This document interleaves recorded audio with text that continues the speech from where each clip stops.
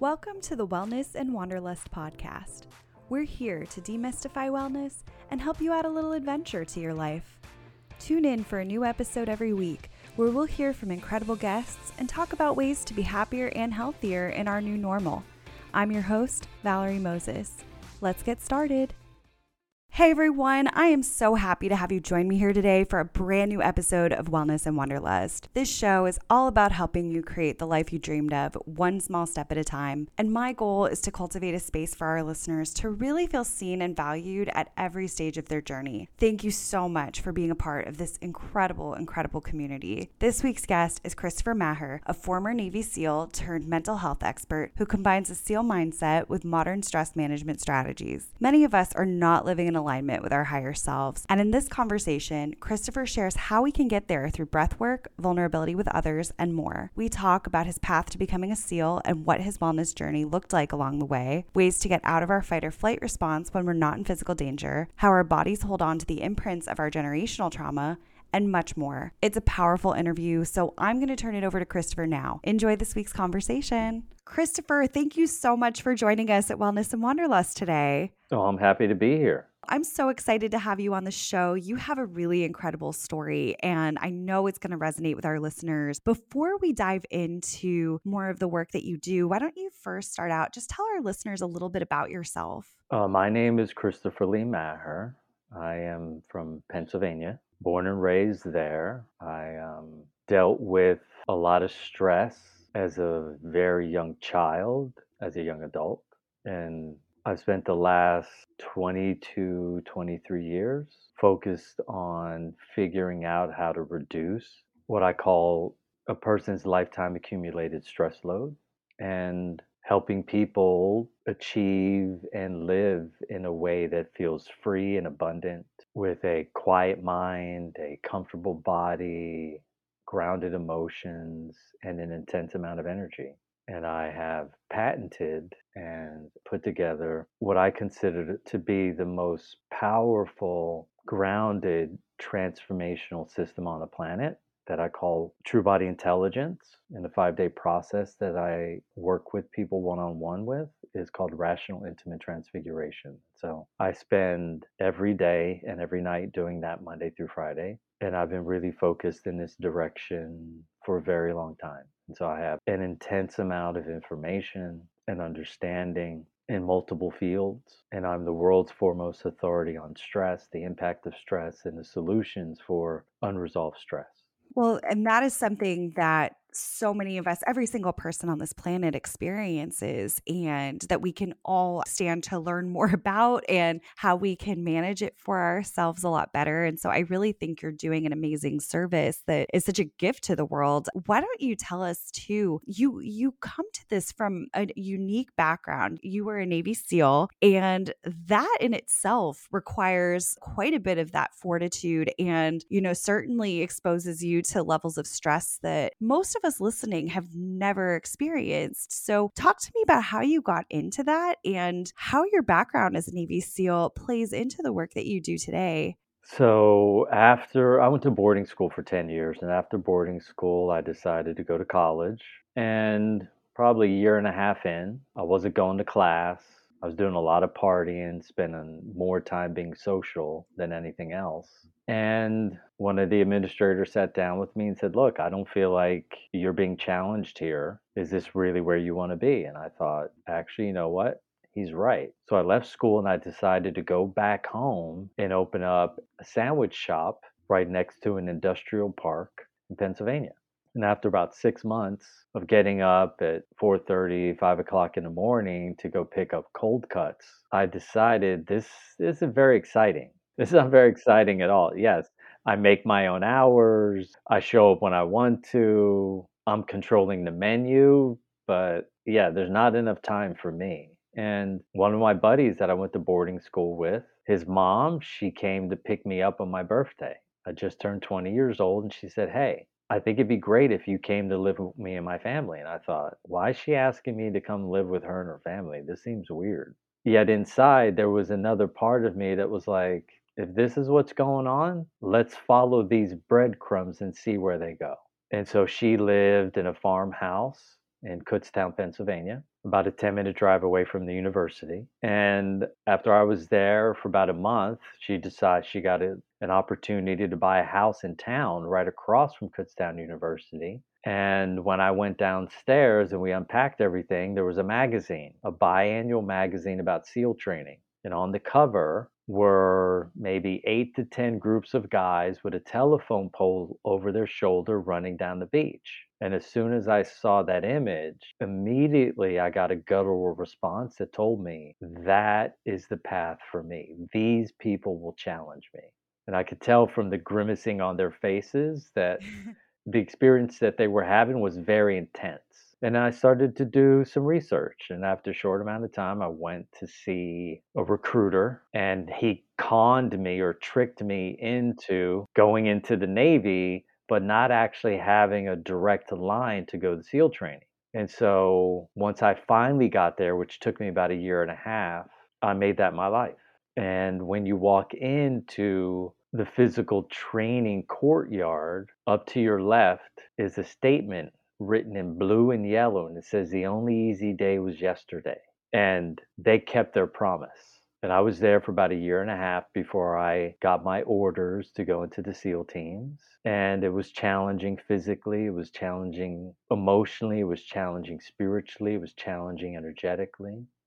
And it helped shape my discipline, it helped shape my character, it helped shape my sense of belonging, my sense of knowing it was a rite of passage. As a male, I was happy in retrospect to have a rite of passage. I knew when I collected my certificate that day, my diploma, that I was a man and I was in charge of how I felt. I was in charge of how I thought. I was in charge of how I acted. I was in charge of my own sense of self. That came in handy because 7 years later, 8 years later, my body started to fall apart. And I was happy that I could lean on that type of character because instead of choosing what was available in allopathic Western medicine, it gave me the courage and the inner strength to forge a path of my own and create a very powerful body of work that allowed me to resolve all of my own emotional, physical, psychological, and energetic challenges through a deep investigation that I went into as I traveled around the world to figure out what worked and what didn't work in my process to creating and manifesting a true transformational experience that answers the call for all the people that I have the opportunity to work with. I think that's so inspiring. And being a Navy SEAL, I mean, the level of stress that you are put under, mental, physical, emotional, all of that, I mean, that has to shape you in such a way that you bring such a unique perspective to the work that you're doing. I'd love to know how you took that. And as you took this path, maybe away from the allopathic medicine and starting to look into these different modalities, how do you combine the two? And what did you learn along that path? What I learned is this: most systems are promising to take you a mile, and ultimately, they only have the ability to take you an inch. And at the time, I was happy for the inch that I got because I didn't know that a mile was possible. So, retrospectively, if I had the opportunity to do it again, I would want to meet me. And so, when you are spending a lot of time, when you're spending a lot of energy, when you're spending a lot of resources, and you're investing a lot of your emotions and spirit, what you hope for is a resolution that you don't have to go back and redo the work. So, what would this be? 1997, 98, I was, losing my hearing. In 99, 2001, I was really starting to lose my vision. And then by the time I was 33, I needed a full blown hip replacement. And I was getting up, urinating anywhere between 4 to 6 to 10 times a night, depending on the night. I needed to nap on a semi regular basis. And on the outside, great. I look like Adonis, good looking guy, beautiful body, strong energy, very direct. And yet on the inside, I was masking all of this comfort that I was in because I didn't know that you could reach out and say, hey, I'm in pain. It was never modeled for me as a child. It was never modeled for me as a young adult. It was never modeled for me in boarding school. It was certainly never modeled for me in the military or college. And so I thought when you were in pain, you just deal with it internally. Because of the circumstances that I dealt with as an infant, I learned to self soothe. And so self soothing became my go to. And I was very good at tending to my own emotions, my own feelings, and my own complications that were happening in my own body. And so once you go through SEAL training and the boarding school that I went to, and you're heavily institutionalized, you learn to become a lone wolf. You learn to become self reliant, which is a positive quality, right? Like, who would argue with someone who's self reliant, knows how to make their bed, knows how to cook for themselves, knows how to show up, be functional, knows how to relate to others, knows how to follow through with their word, and is consistent? Who would argue with those? That would be considered a high state of development. Yet when it disallows you to operate from a place of openness because you're leaning on stoicism so heavily, you miss the opportunity to have a shared experience with someone else by inviting them into your discomfort, into your confusion, into your anger, into your anxiety, and into your pain. And so that was the norm for me. And I think that came along with a sense of loneliness that I covered up with other strategies. And, the stripping away of that is what helped me get in touch with who it is I really was. I was an introvert who was operating as an extrovert because of how heavily institutionalized and how heavily socialized I was. And as I dropped into my hermetical state and into my natural introverted state, I started to think deeper. I started to feel deeper. I started to act from a place of emotional investment. And that was a radical shift for me. Was I always someone who was kind and generous? And yeah, I had all those things, right? In spades. And yet, was I focused from a position of balance? There's different phases of my life. And one phase of my life, I'm solely focused on me. And on another phase of my life, I'm solely focused on others. And now I have this beautiful combination of operating from a balanced masculine and feminine position. Feminine position focused on self, masculine position focused on things outside of me, right? So focused on people, focused on me, and focused on things. When you're stressed and when you deal with any level of trauma, when your mind is in a state of precognitive function, as an adult, you have to realize that your cognitive mind does not have access to your subconscious programming. And so, you have to hopefully have someone in your life who cares about you enough to go, hey, I think there might be a better way. This is something that I've been observing in you. Would you be okay if I gave you some feedback of how I feel it's impacting me and maybe disserving you in your mission and your purpose and your life? And fortunate for me, I had a few people in my life that were willing to go, hey, look, this might be food for thought for you. And there's some things that you can do in the world, some people you can connect to that I think might be helpful for you in your journey. Yeah, I think that that is something so many can relate to, that almost that self-reliance as a trauma response. I feel like I definitely myself in times of stress, I'll fluctuate between being totally focused on myself and being totally focused on people pleasing and helping everybody else around me and putting myself last without bringing the two together. And that can be really harmful for us. And it is difficult sometimes to ask people for help or to invite them in, but some of the most meaningful experiences I've had in friendships, relationships, in my family have been through the challenging times and through having those people there that can hold space for you. It unlocks a different part of that relationship that wasn't there before. And it's so meaningful. And when it is someone that's coming to you from that place of care that can see you, because that's the other thing is I think when you are self-reliant or when you're not falling into, the textbook definition of what we think of when we think of someone who's depressed or anxious and you're functioning well to the outside that people don't necessarily see it. They say now,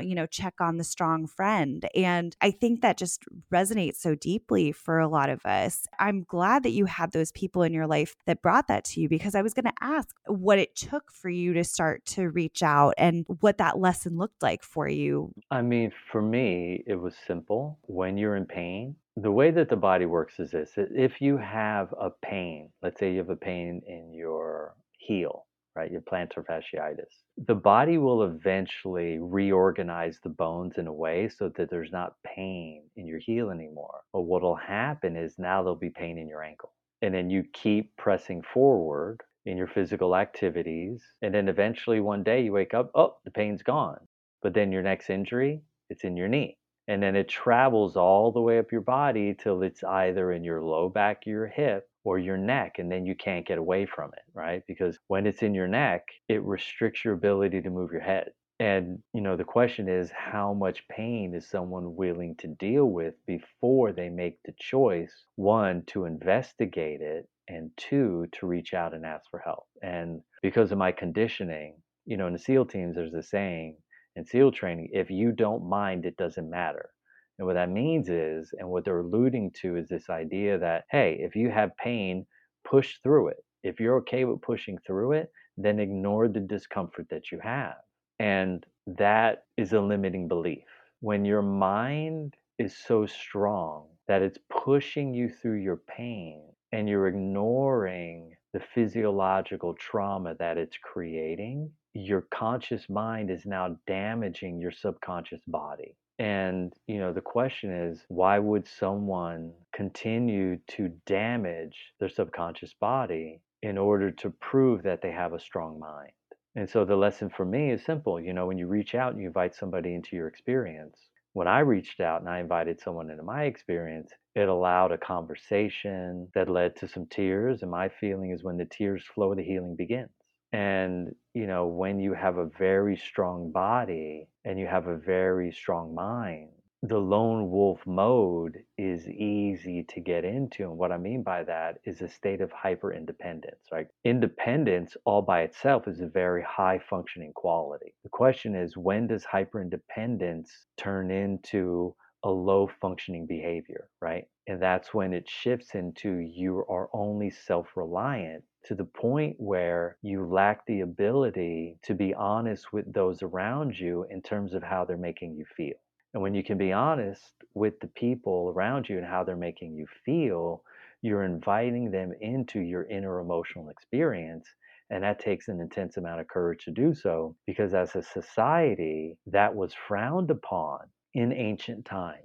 Yeah, I think that vulnerability piece is something that it really is terrifying. And even, in a workplace setting, I spoke up in a meeting where we were kind of sharing our thoughts about it was more of like a company wide survey that had gone out. And I got very vulnerable about my feelings. And there were some things that I didn't realize I was necessarily going to share with the group, but that I really felt that I needed to. And there was something to that, that while it was so scary, I think it really did help me just to feel a little bit more seen and to be understood in a way that I think so often that hyper independence, it almost reminds me of, I think it's like the frog in the pot of water where you keep turning the temperature up a little bit at a time and it's uncomfortable, but he doesn't notice until it's completely boiling. And I think we get ourselves into these situations so often, and it can be really hard to determine, am I simply being tough? Am I trying to be resilient and get through it? Or am I being so independent that I'm hurting myself? And so I do think that becomes such a fine line for a lot of us. And it can be really hard to distinguish that at times.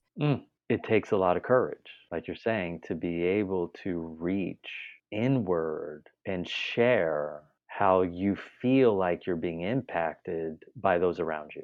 And many times when you share that with family, they get triggered, right? Now they shift into a fight or flight state and they either disappear into their room and slam the door, or they get really quiet, or they launch back and defend a position, or worse yet, they then go on attack. And so being honest, right, is the honorable quality. And when you're honest about how something's making you feel, it gives you the opportunity for it to shift. The people, are they going to want to hear it in the moment? No, absolutely not. Yet ultimately, you're sharing that for your benefit. If you're with a mature person, they have the ability to allow themselves to see that through an interpersonal lens rather than a personal lens. And they realize every projection that you have is something about you. And, being a teacher, and I mean, some people will call me a spiritual teacher. Yes, I'm spiritual in nature, but ultimately, I'm a teacher. I have a science mind. I have a Buddha heart, but I have a science mind. When I'm teaching for the benefit of others.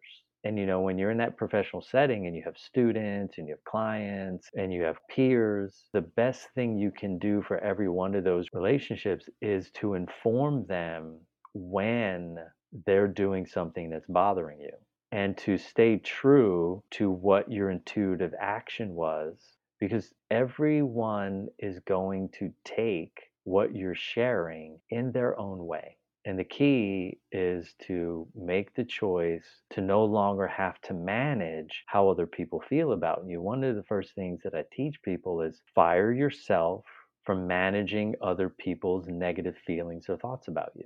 Wow. Because when you fire yourself from that position, you actually start moving into a state of freedom because now you have the opportunity to be authentic, right? And again, you sit down or you lay in bed and you say 9 times, body, fire yourself from managing other people's negative feelings or thoughts about me. Because when you inform your body to do so, your body goes, you mean I actually have permission to do that? And then you catch yourself when you go into management and then you pull your energy back and you go, you know what? I'm going to let them be sad. I'm going to allow them to feel feelings of anger. I'm going to allow them to deal with feelings of frustration. I'm going to allow them to deal with feelings of fear. I'm going to allow them to deal with feelings of anxiety. And when you do that, you're offering them the greatest gift. And the gift is for them to deal with themselves. And maybe you're lucky. Maybe you have a friend in your life. Maybe you have a parent. Maybe you have a loved one in your life. Maybe you have an interpersonal romantic relationship where you can be painfully honest about how things are making you feel. And they have enough maturity and development within themselves to process that. No, for the most part, people don't have that. And so it would be a fantasy for anyone to think that you could share honestly about your emotions and how you feel you're being impacted by these people, and they're going to behave in a righteous way because people are stressed. And when people are stressed, it simply means they're locked into a state of fight or flight. And some people, they fight, some people, they run, other people, they freeze, and other people, they fawn. Be courageous enough to give them the space to process things on their own. Yeah, I mean, so much of how we react to other people really, it all does just tie to how we feel about ourselves. And I don't think we give that enough credit, but I love that phrase, that body fire yourself from managing other people's negative feelings. Because when I think about that fight or flight, I am very much the fawn. I have always been, the people pleaser. If people are blowing up in the situation, let me just take care of it. Let me make sure that everybody is okay. And I can manage it well in the moment. And I work in public relations in my full time where you do have to keep that level head and you do have to keep people maybe happy in that moment. But then when that all dies down and you get home and you're like, oh my gosh, why am I feeling all of these negative things that were never mine to carry in the first place? And I Yeah. think this really does give people that freedom because even if they don't go into that fawn response, we do feel a responsibility. And I mean, of course, we want to, I think, approach that from a place of kindness. We're not looking looking to, well, you did this, this, and this, but really in more of a constructive way because we want the relationship hopefully to improve or at least to go off in the, our separate ways, but hopefully in a better way. But yeah, it's challenging managing our own emotions. So then like to think that we have to manage everybody else's, I mean, it really is kind of silly when it comes down to it, but we really, I think, do put that pressure on ourselves. Yeah, because people have been trained from a very young age to want to be liked, to want to be approved of, right? To want to be accepted. And the question is the liking and the approval and the acceptance of someone else a detriment to your own development of your character? And when you're withholding honesty, then it in fact is a detriment to the development of your character. And so, how do you share? How do you address? How do you inform?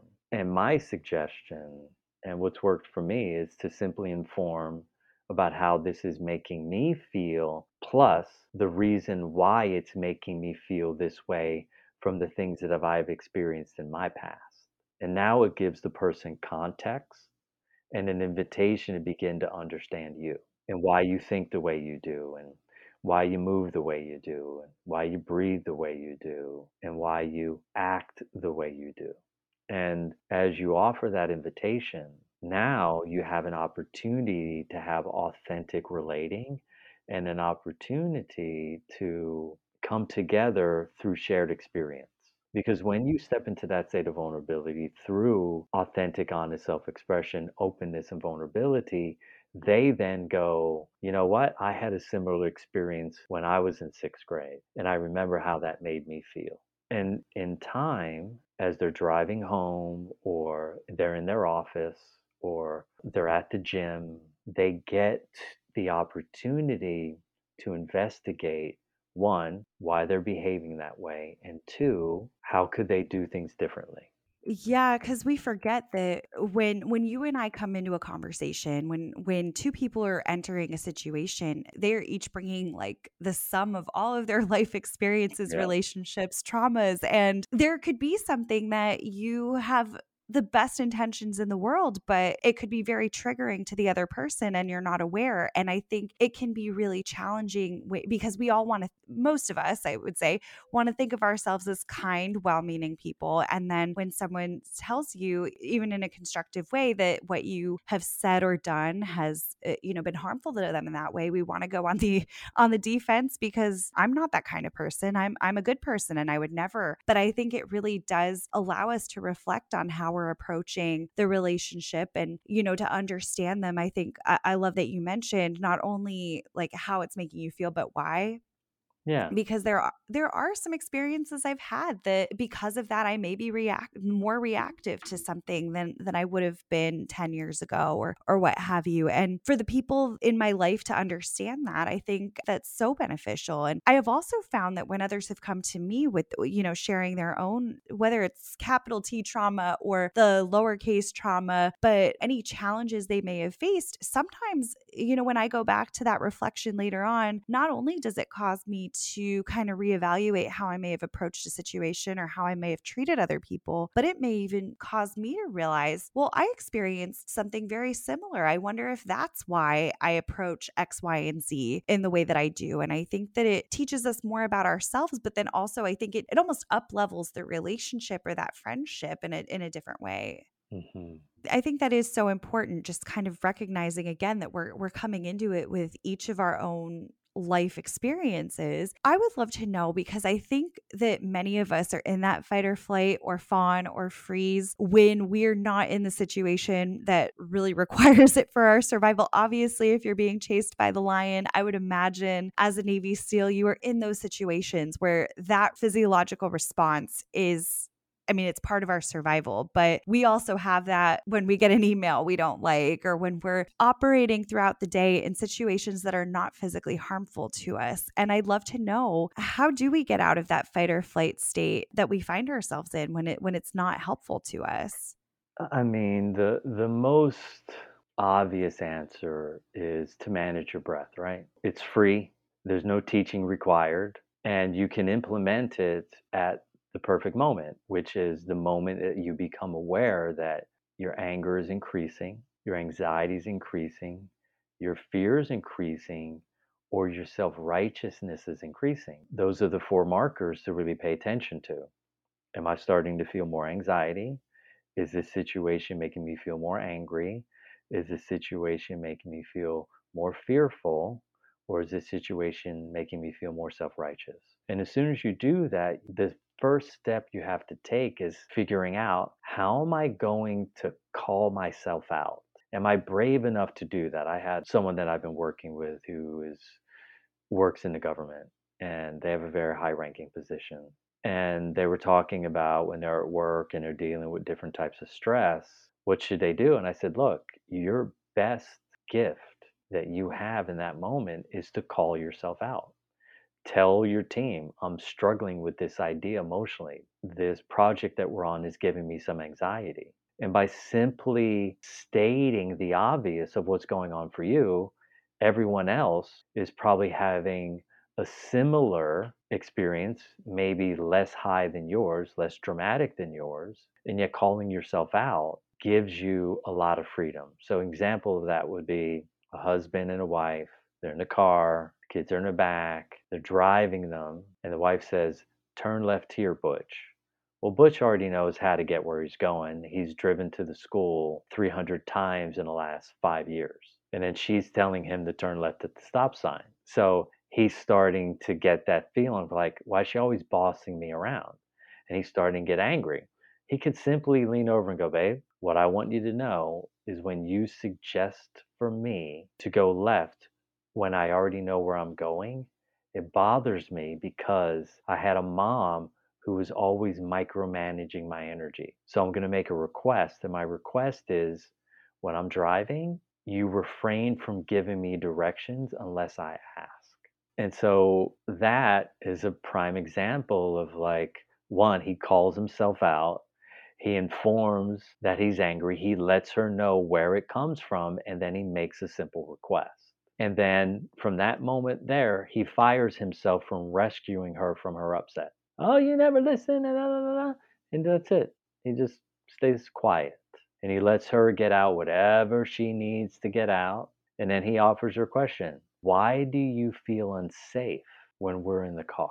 And then it gives her the opportunity to offload the reason why she feels unsafe. And now he got to share and offload. She gets to share and offload. And guess what? The next time they get in the car and they pull up to the same old stop sign, he turns left. And now he is unagitated and she feels free to be more safe because she allowed him to know, like, well, when we get in the car, my experience of you is you typically have a difficult time asking for directions. And when we're meandering around, I feel like we're wasting time that we don't have. And he goes, oh, guess what, babe? You know what? You're right. That's fair. I understand. So, what you can do for me is you can simply ask me, hey, Butch, honey, do you know where you're going? And if I don't know where I'm going, I'll honestly go, no, I don't know where I'm going, but I'll figure it out. Or I'll inform you that, yes, I do know where I'm going. And now there's a simple solution. And he calls himself out. So now he goes to work, and guess what happened? He had a meeting with his team. He had to speak in public about a touchy subject. He informed them how he was feeling, and he went into the speech and had a great speech because he called himself out in the moment. The other option that you have really to create a pattern interrupt is to engage your breath, right? So if your anxiety is a 3, you got to bring your breath up to a 3. So the way that you're breathing right now, and the way that the listener's breathing, their breath is at a 0 to a 1. When you're breathing as deep and as fast as you can, that's a 10. So if your anxiety is a 10, you find a quiet place and you breathe as deep and as fast as you can till your anxiety goes down. But if it's at a 3, you bring your breath up to a 3. If it's at a 5, you bring your breath up at a 5. And it's a very simple way of interrupting that fight or flight response that has you locked into that inappropriate stress state, which is a stress pattern, right? And how do you resolve the distress? You reduce the pattern's power and strength. How do you do that? You interfere with your breath or with being honest about the emotion that you're feeling, either fear, anxiety, anger, or self righteousness. Whenever I hear someone sigh, I already know they're frustrated. So when they're in the room with me, I'll say to them, hey, you seem a little bit frustrated. Is there something I can do to help you? Right? When you see someone clenching their jaw, you already know they're angry. Right? When you see someone who has sweat pouring out from under their armpits and they're giving a presentation at work, you already know they're in fight or flight. They're locked into fear. That's why they're sweating so much. And so when you recognize as an individual these stress patterns and these stress states, interrupt the pattern with something. Either be honest about the feeling you're having with the person you're having it with, or find a quiet room, go outside, and breathe for 5 or 10 minutes until you have an immediate reduction in or satisfactory reduction in your anger, your anxiety, your fear, or your self righteous position. Now, these are bottom feeder. This is like super low hanging fruit that I'm giving you. But I'm giving this to you, the listener. I'm giving this to you so you can actually take heartfelt action to your own benefit. But I have tools that I've developed that are 1,000 times more profound than the thing that I'm teaching you. But I'm giving this to you because it doesn't cost any money and it doesn't cost any time and it costs very little effort or energy and it can create an immediate result. But if what you want is to be in this situation that you're in and never have anxiety or anger or fear or self righteousness take you over, then you have to find me and I'll show you how to do that. I really do think that when we're having that stress response, especially when it's getting to that level, I think one of the things that can be so challenging for us is that it just feels like everything is completely out of our control. And so it's a very reactive thing. And I feel like by walking out of the room and taking those breaths, or by taking control of the situation, by having the conversation and by addressing those things, I mean, you're taking your power back in a situation where you might be feeling very powerless. Yeah, I mean, you're saying essentially to that experience, to your body, you're saying, hey, listen, I have a right to take heartfelt action to my own benefit. And you simply excuse yourself. Excuse me, I need to go to the restroom. You're not lying. You're going to go to the restroom, sit in the stall, and do some breathing. Or, hey, I need to step outside for a couple minutes. I'll be right back. Exit, take advantage. When your body and your brain and your nervous system and your heart know that you're taking action to its own benefit, it starts to cooperate. The challenge is this: the thing that has every human on the planet locked into that inappropriate stress state is their wounded inner child feels powerless and is now starting to act out to inform you that he or she feels powerless and they need love and affection and reassurance that everything's going to be okay. Because every child at some point was scolded beyond a level that they could process or understand. Why? Because all children in a precognitive state, no child understands context. What does precognitive mean? It means this child is without cognition. It means their ideas and thoughts about reality live in fantasy. 7-year-old children, 6-year-old children, 5-year-old children believe that this past December, a fat man in a red and white suit was going to come down their chimney and eat mama's cookies and drink her milk and put presents underneath the tree because children live in fantasy. So if you're a parent and you're scolding your child, what you need to understand is your child doesn't understand. Like fundamentally, you parents, anyone who's on this call, you need to understand this. I'm going to say this again so you really get it. When a child is in a precognitive state from 1 to 7, they do not understand the context of what you're talking about. All they're attempting to do is do what you told them to avoid punishment, rejection, humiliation, violence, discomfort, and pain. They do not understand what you're saying, but they won't pick up that red ball and throw it because they don't want to get punished. That's different than understanding context. Parents make some very poor assumptions. And then what happens is these children grow up into adults, and then their winning strategy is the one that they employed to avoid punishment, rejection, humiliation, violence, discomfort, and pain from their parents or their siblings, or their teachers, or their administrators, or their coaches. the people who were in authoritative positions over them.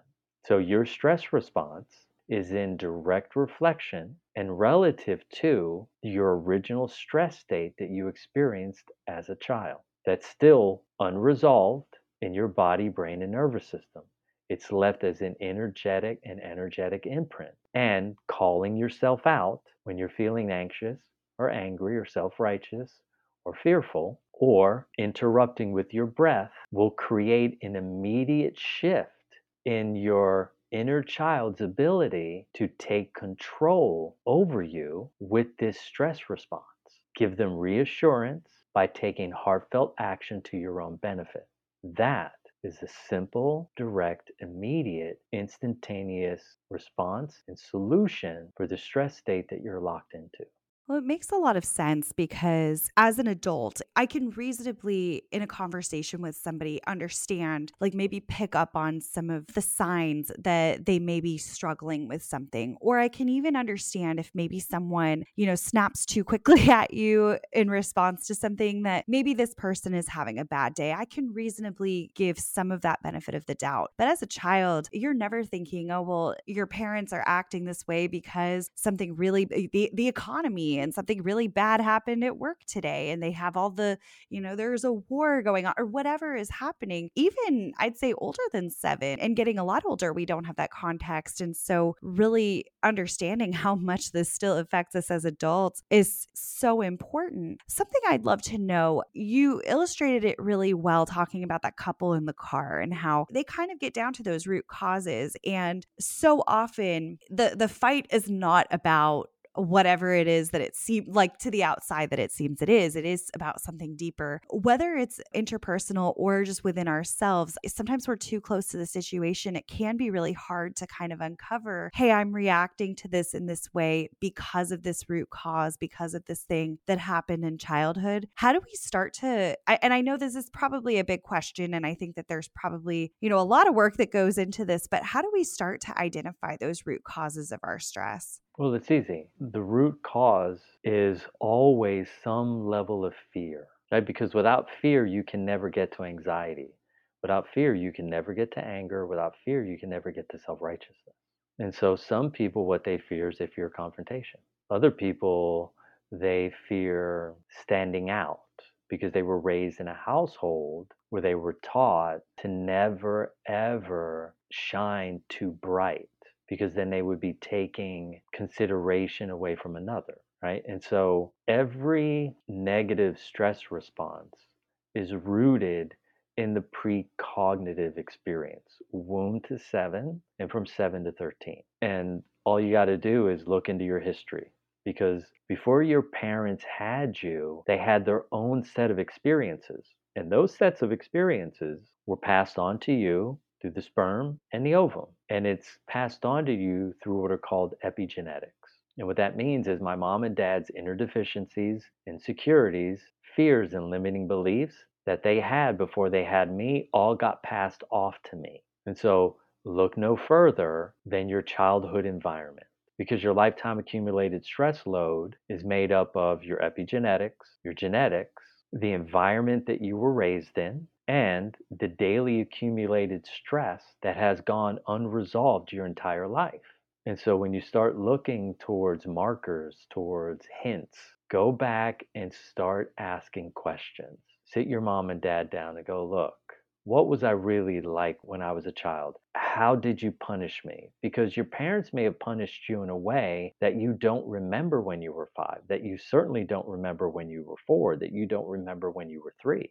And so the thing about this process of understanding lifetime accumulated stress is that your body holds all of it, and your energy fields hold an imprint of all of it, and your emotions hold an imprint of all of it, and then your brain holds an electrical imprint. Any place in your body where you have pain, an example of pain would be a headache or a migraine. The headache and the migraine are informing you of where you store and what type of stress and distress that you were under when you were in your precognitive to cognitive state of function. And so pain is the greatest indicator.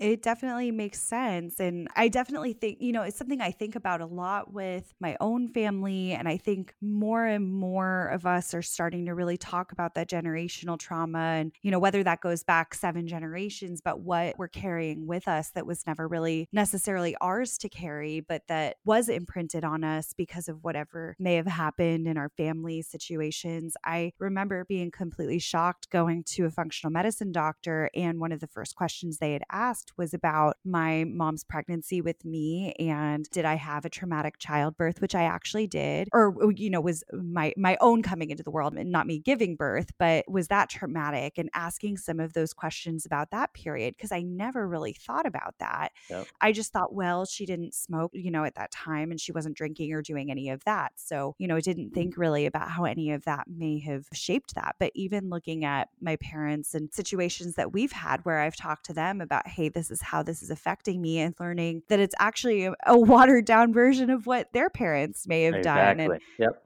yeah, Yep. and I was very fortunate having both sets of grandparents living very close to where my parents live. So then as an adult, getting to see the parent-child dynamics with my parents and their parents for a long time, it gave me, I think, a sense of empathy so that I understand a little bit more if my dad is a little bit tough on me or if my mom reacts in a way that I don't find productive, because now I see that, hey, we all have these situations and they were someone's kid. You know what I mean? And so it's just so interesting to see that. And I think people talk about the nature versus nurture, but they're seeing this in the science that it is Yeah. having a I mean, profound effect on our genes. the thing is, it isn't nature versus nurture, it's nature plus nurture. That's the difference.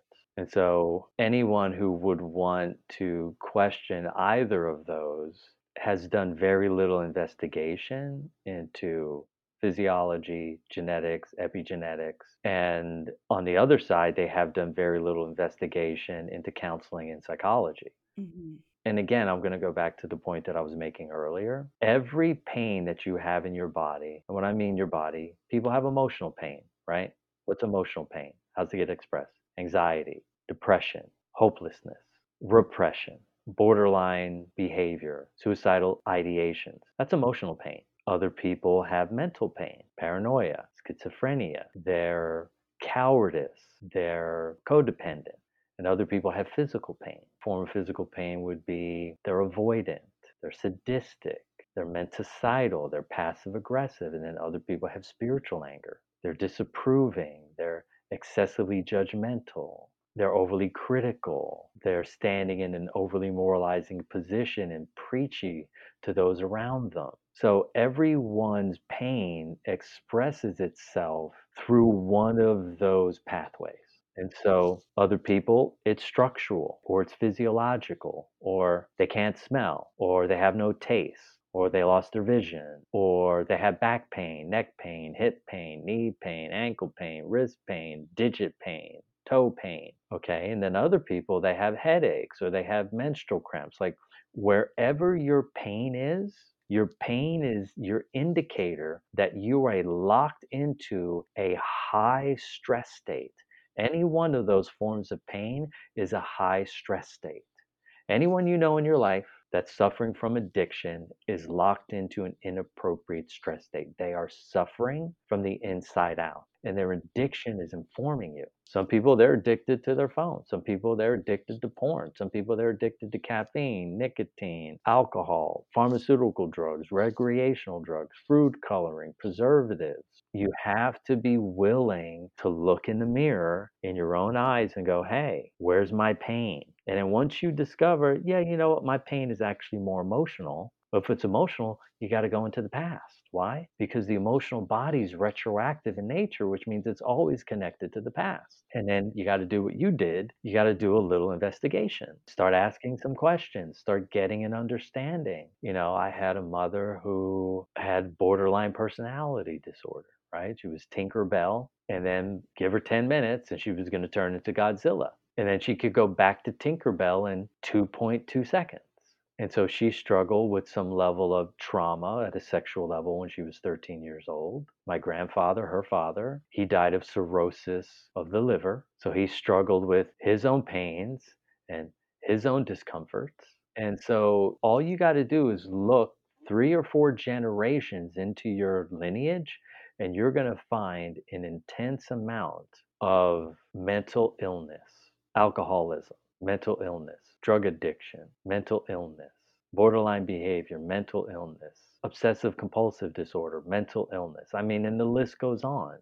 You've got to be brave enough to do a little bit of investigation to see what's in my family. And then once you know, guess what? There's a part of your body that holds the imprint of that disorder. And you got to go into your body and you got to take it out. And then once you take it out, guess what happens? Instead of being passive aggressive, you're self empowered. Instead of being avoidant, you're taking heartfelt and right action to your own benefit. Instead of being hopeless, you're feeling hopeful. Instead of feeling depressed, you're acting in a passionate fashion. Instead of being indecisive, you're decisive and clear. Instead of being confused, you're able to solve your problems easily. And so every human on the planet has a way in which their levels of unresolved lifetime accumulated stress, it has a way in which it's acting out in you, in your body, in your life. Go through your life with a fine tooth comb and see where the bumpy roads are. And then chisel away at those bumps in the road so they're nice and smooth. And what happens is you end up with a life where you have a mind that's consistently quiet, emotions that are grounded, a body that's comfortable, a spirit that's at peace. Who wouldn't want that on a daily basis? And if you do nothing, you get nothing. Who wants to walk around for one more day being anxious if they don't have to? Why would you want to be angry if you didn't have to be? Why would you want to be self righteous if there was no need? And why would you want to be filled with massive amounts of fear that keep you from living the life that you want? Why would anyone do that? The only way and the reason they would do that and they would choose to do that is they were scared of their own power. And they were punished heavily as a child. And they were handed off a set of genetics and epigenetics that are distorted and genes that are turned off. That's the only reason why you would do that, because a rational minded person would want quiet mind, grounded emotions, abundant energy, and a comfortable body. Everybody would want that. And then you would do whatever it took to get it if you didn't have it. So if you think you're rational, the only way that you know your mind is rational is if you're taking a deep look at who you really are, being honest about where you're really at, and you're finding people that can get you where you want to be. And if you're not doing that, you're living in and out of an irrational mindset, an irrational emotional set, an irrational physical instinctual set, and an irrational spiritual alignment. And what I want the callers to have is the opportunity to be able to resolve what's been unresolved inside of them so that they could be joyful in their heart, peaceful in their spirit, happy in their minds, and strong and powerful in their bodies. Because I want to live on a planet with a few million people who are walking around like that, because that means the whole planet is going to get an opportunity to have those experiences in the future. And we all deserve the right to happiness. Yeah, and I think many need to hear that. I think so often we don't give enough credit to the phrase hurt people, Mm, but it is so true. No matter how kind we may think we are, no matter how well intentioned we are, if we're operating from that place of fear, it's so easy to lash out at someone in a way that they don't deserve, or to approach a situation in a way, or at the very least, like maybe we're not even approaching other people from a negative mindset, but we are not approaching our own work and our own lives from, a place of abundance and joy and creativity and all of the good things. And then so the great things that we could be doing with our minds and with our talents and everything, we're not doing them. We're not living up to that potential, and people all over are losing out because of that.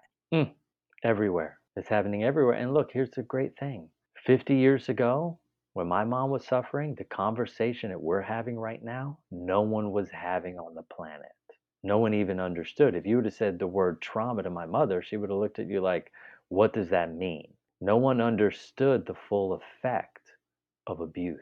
No one understood the full effect of spanking a child. No one understood the full effect of being dismissive to a child. No one understood the full effect of being excessively controlling to a child. No one fully understood the effect at emotional level of abandoning a child. And now we do. Now we can see it. And we can see it everywhere because there's people like you, there's people like me all over the planet that are willing to hold up a mirror and go, hey, I got challenges and I need help. Or I got a path over here that I think would be helpful to you. Yeah. Something else that you mentioned as we were talking about looking in the mirror and going deeper into why am I feeling whatever pain I may be feeling. And you talked about kind of pulling that pain out of your body. What does that look like? I mean, I know that could probably be different for different parts of the body, different types of physical pain that people are experiencing. But what are some of those changes that we start to make once we identify that this is the source? Well, here's the great thing. In your body, you have 16 channels of energy that all go directly through the center of a muscle. When you remove the tension from the belly of the muscle, and I don't mean from the connective tissue with yoga, I mean from the belly of the muscle with isometric, with concentric and eccentric contractions, it changes the electromagnetic pulse that goes through that part of the body, and it shifts that part of the brain that's going through that part of the body with the nervous innervation, and it changes and pulls that aspect of that being back into magnetic coherence. So then the question is, well, how do I do it? Well, there's only so many positions that the body can get into. And in every one of those positions, you need to do an isometric, a concentric, and an eccentric contraction in a very specific fashion. And when you do this again and again and again, you get an instantaneous, permanent change because now you've moved back into magnetic and electrical coherence with the universe around you.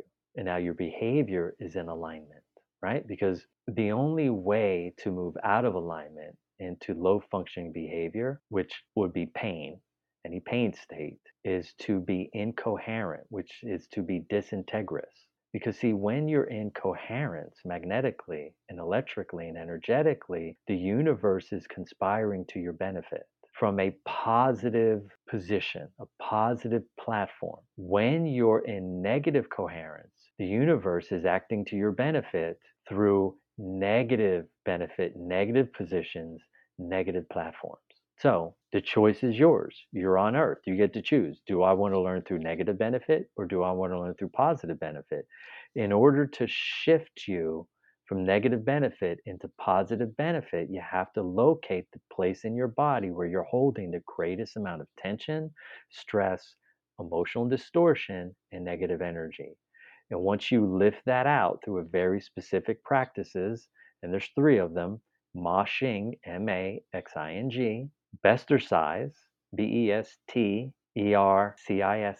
or Ice Centric Strength, which is ICE Centric Strength. And as you do these, get in these positions and go through these movements again and again and again and again and again, you create an immediate reduction in your lifetime accumulated stress load, which brings you into a greater state of electromagnetic coherence, which puts you in a new position in relationship to the world around you.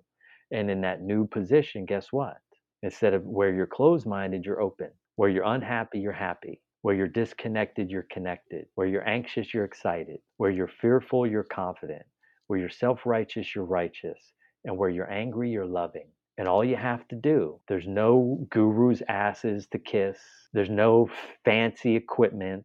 Do you think a God, like think about this for a second, do you think a God would send you to a planet where you couldn't sort yourself out easily? No. No, not at all. A human would do that, but a God wouldn't do that. And all humans are a clear, direct reflection of Source. And so it was made simple for us. And I happened to be lucky enough to uncover and figure out how to do this. And it's actually profound. It's unbelievable. Well, yeah, I think to put people on this planet and not give them that ability to not have the answers or not be able to find the answers, and I mean that would be pretty sadistic, and I don't think that that's what most people believe in when it comes down to it. We have so many people from so many different walks of life that listen, and having those answers inside of us and being able to, I think it is such a beautiful thing, this mind body connection, and how the work through these exercises that you talked about, that they can get us into that alignment in a way that That permanently changes you forever to the positive. There's nothing like it on the planet. I promise you. well, I think it's empowering, especially for those who, going through a stressful situation, talking about that lack of control, losing your power in a situation that you actually do have that in a way that you may not understand just yet, but to be able to find these healing modalities. And I definitely want to talk to you a little bit more about what you offer through your practice and the amazing book that you've written as well. I would love to switch gears as well and ask you, we have a few questions we ask all of the guests when they come Okay. on the show, so the listeners can get to know you a little bit better. And Okay. then after that, I really want to dive into just some of the work you do to help people find these solutions. The first one that I have for you, what is your favorite self-care practice right now? My favorite self-care practice is Bestercise. I Okay. mean, Bestercise is the business. It literally arrests the aging process. I'm 55 years old and I look the same way I did when I was 35. I have the same body that I had 3 decades ago. Wow. No swelling in my organs, no pain in my joints, no saggy eyes, no dropped eyelids, no wrinkles on my face, none of that. It literally stops the aging process. And so the reason why I love Bestercise so much is because it allows me to be self reliant. I don't have to have a codependent, dependent relationship with a practitioner to help me. I can help myself. If I'm a little constipated because I ate some airplane food that was outside of my normal routine, I know what position I got to get into, and boom, it solves it. Within a day, everything's perfect again. If I have a poor night's sleep because I got a lot of things on my mind, guess what? I get up the next day, I take some stress out of this part of my body. The next day, my sleep is absolutely perfect again. So, whatever comes into my life, I can sort out immediately. Well, before this conversation, I had never heard of Bastard Oh, before. no, because Yeah. Bestercise is the best form of exercise. That's why nobody's heard of it, because nobody's been doing it. Can you give a brief description of what it is, or where do we find more information about Bastard? Yeah, like, how do people get access to Bestercise? Right now, the only way anyone could get access to Bestercise is if they knew me or they knew one of my practitioners. Bestercise is usually taught one-on-one because the forces are so strong that you need to have guidance. And so I made a plan that this year I will create a very in-depth video to make sure that everyone who goes into this program through a digital copy is able to make sure that they don't hurt themselves. I have a high level of physical intelligence. A lot of people don't. People who don't have a high level of physical intelligence, they tend to hurt themselves physically. Some people are severely depersonalized, which means that their energy is no longer in their body. They create a lot of injuries for themselves. So I have to be very meticulous on how I create this video. A lot of thought has got to go into it. And I'm going to do that this year.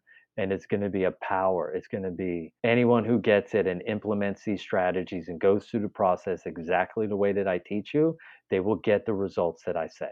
Well, and I do think that's so important, especially from that physical intelligence perspective, because so many people just don't understand. Like, I think from especially the perspective of the experience you had as a SEAL, you gain that experience and that intelligence in a way that a lot of us just don't have, and that power through mentality that people have for things where they're falling apart. And it really is important to have some guidance through any kind of physical practice, especially that people are taking. So that's very cool. I cannot wait to see what you do with that. Another question I have for you, I am a big fan of these one word themes for the year. If you had a one word theme for the year ahead of us, what would that be? Alignment. Alignment. Nothing trumps alignment. You're either in alignment or you're not. If you're out of alignment, you have pain somewhere in your life. When you're in alignment, there's no pain in your life.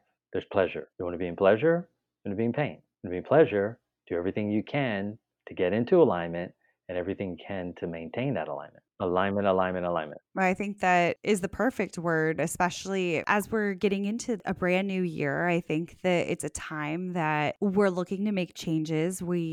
Most of us are pushing toward that, we want to move in that positive direction. And I think alignment is the way to get there. Yeah, because here's the funny thing. All nervous systems vibrate to the highest functioning nervous system in a collective field. That means that whenever you're with somebody who's in supreme alignment, when you're around them, you don't have anxiety. When you're around them, you access peace. When you're around them, your emotions are grounded. When you're around them, your mind is more clear. When you're around them, your body is more comfortable. And so when you choose to be in supreme alignment, guess what happens to your kids? Your kids get a better life simply because your focus is on maintaining your alignment. Mhm. When you're a mom and you're out of alignment, your kids have a shitty life. That's the truth. Like nobody wants to hear that. That's reality. Do everything you can to get in alignment. How do you do that? You remove generational, individual, and familial levels of stress, tension, and trauma from your body, your brain, and your nervous system. And for every bit that you take out, you will be in a greater state of alignment. Yeah. Well, we can do better for the next generations because Yes. we're having these conversations. We're being open about Yeah. this. And when we're putting that work toward ourselves, it really does reflect like so much to the people around us. So I think that what a great way to start creating the change we want to see. Powerful. Powerful. Yeah. Now, my final question from the questions we ask all guests, what are you most looking forward to? Yeah, I mean, the thing that I'm looking forward to is just maintaining the process that I'm in. So I set myself up so that every morning, Monday through Friday, I have another practitioner or another modality where I'm receiving the work. And so my goal in the immediate future is to keep that consistent for 2023. Like a minimum of 4 to 5 days a week, I'm receiving some energy work, some body work, some emotional work, some psychological work to continue to keep refining and buffing and sanding and polishing so that I can shine brighter and be of greater service to those who I'm fortunate to have in my life, professionally, romantically, or interpersonally. It's a great way to learn more about yourself that I think you can also bring to the people that you're serving, but it also, in addition to now you're learning about something new that may benefit potentially someone that comes to you, you are working on yourself and you are able to operate at that higher frequency that will in turn. Oh, yeah. Yeah, that's so powerful. It's great. Yeah, I mean, when I'm flowing, everyone around me is flowing because they're flowing, I'm flowing more, right? It benefits me, it benefits them. Like Mhm. everyone is connected. There's no getting out of oneness consciousness. So either you're doing your part to lift the energy or you're doing your part to reduce the energy. And I want to do my part as best I can with the time that I have to help humanity evolve to the next step and stage of human evolution. And I'm excited because it's happening, right? These conversations that you or I are having, they're happening all over the world. And this is exciting. This is a really radical time, a great time to be on the planet. I love the age that I'm at. I'm in my fifth master year, and it's going to be a very powerful year. I found a mentor that I want to work with who's a grandmaster in esoteric acupuncture, and it's going to be a very powerful year. And I'm going to bring more light and more love to this planet than I've ever brought before. And it's exciting. That's lovely. So inspiring to hear that. And I think that, you're so right. We can either lift the energy or reduce the energy. And there are a lot of people out there that reduce the energy that when we really take the time to reflect, and I'm sure that everybody at one point or another has reduced the energy in the room, but when we really take the time to reflect, that's not the person we want to be. And so if we can be taking those steps to improving the energy of the room and to bringing our light and spreading our light. I mean, that really is an incredible thing. So I want to thank you for the work that you're doing. And Thank you. yeah, this has been really a powerful conversation. So before I let you go, you do have a book and you Yeah. have an amazing practice. Share with our Yeah. listeners more about the book and where they can find you and connect. Okay. I'm going to shift a little bit in a slightly Sure. different direction. Okay. What I'm going to share is I'm also a musician, a singer songwriter, and I wrote an album called Heart and Soul. and the music is incredible. And it'll be released to the public. I already have like a distilled down version of that on my website at truebodyintelligence.com. You can listen to it there. But the mastered, upgraded, amazing, dynamic, sweet, powerful music that will ground your emotions and calm you down immediately, but also make you feel the sweet emotions of life. That album, it's going to be rocking. The other thing is humans have different learning channels. You got kinesthetic, energetic, visual, and auditory. And if you're a listener because you love podcasting, you like to learn through your auditory channel. I teach you through the element of dynamic energy through music. And so you'll be learning, but I'll be teaching you in a very different way. But it will be activating different aspects of your consciousness. And it will help you grow in ways that you don't understand consciously, because the work that I do is outside of where the conscious mind functions, because my mastery is in metaphysics. The book that I wrote is called Free for Life, the U.S. Navy SEAL's Path to Inner Freedom and Outer Peace. It's a really good book. Everyone who I've talked to that's read the book immediately says the same thing. Once I started reading it, I couldn't put it down and I resonated with everything you wrote. And for me, I think it's important for people to have confirmation, but I think it's also important for people to have education, that to know that someone knows exactly what they're feeling, has been through similar experiences. And then in the last third of the book, I explain the systems that I use in order for you to get yourself out of the aspect of hell that part of your consciousness is living in. And that's very powerful. The easiest way to get in touch with me and have a conversation is you got to read the book first. If you're not willing to read the book, you don't care enough about yourself in that way, why would I ever want to get on the phone with you? I'm into people who are vested, right? You got to jump through a few hoops. Read the book. I did an auditory version of the book. If you're a listener and you love it, I read it to you. And then I give you a song at the end called Freedom, which is a bonus, which is awesome. And then when you go to the website, we will figure out a way to make sure that you get access to one Vester size, maybe an auditory version of the book, maybe the first or second chapter or something. We'll let you listen to the first module and the 8 stepping stones, just so at least you walk away with starting your path. I know it can be intimidating to, one, seek out outside of where you usually roll because of what the people around you might say. So guess what? You get to go to the website, you get to access these free gifts and these free tools in the privacy of your own home. Like, use them again and again and again. Do it for 28 days. And I promise you, you're going to start to see a shift. Well, that's amazing. And I will definitely make sure to link your website and your book in the show notes so that the listeners can read up, learn more, order the book. I think that auditory version sounds really cool as well. I've gotten a little bit more into audiobooks in the last probably year or so. And I think it's so cool sometimes to hear the words in the voice of the person that wrote them. But what a great experience, what a great opportunity. And anywhere on social media that they should connect with you as well. Yeah, I mean, in social media, you can just punch in True Body Intelligence, right? There's a Facebook page, there's a YouTube channel. I don't know that there's much on there. There's Twitter, and I'm not on TikTok. I'm sorry, that's just not my that's not my hustle.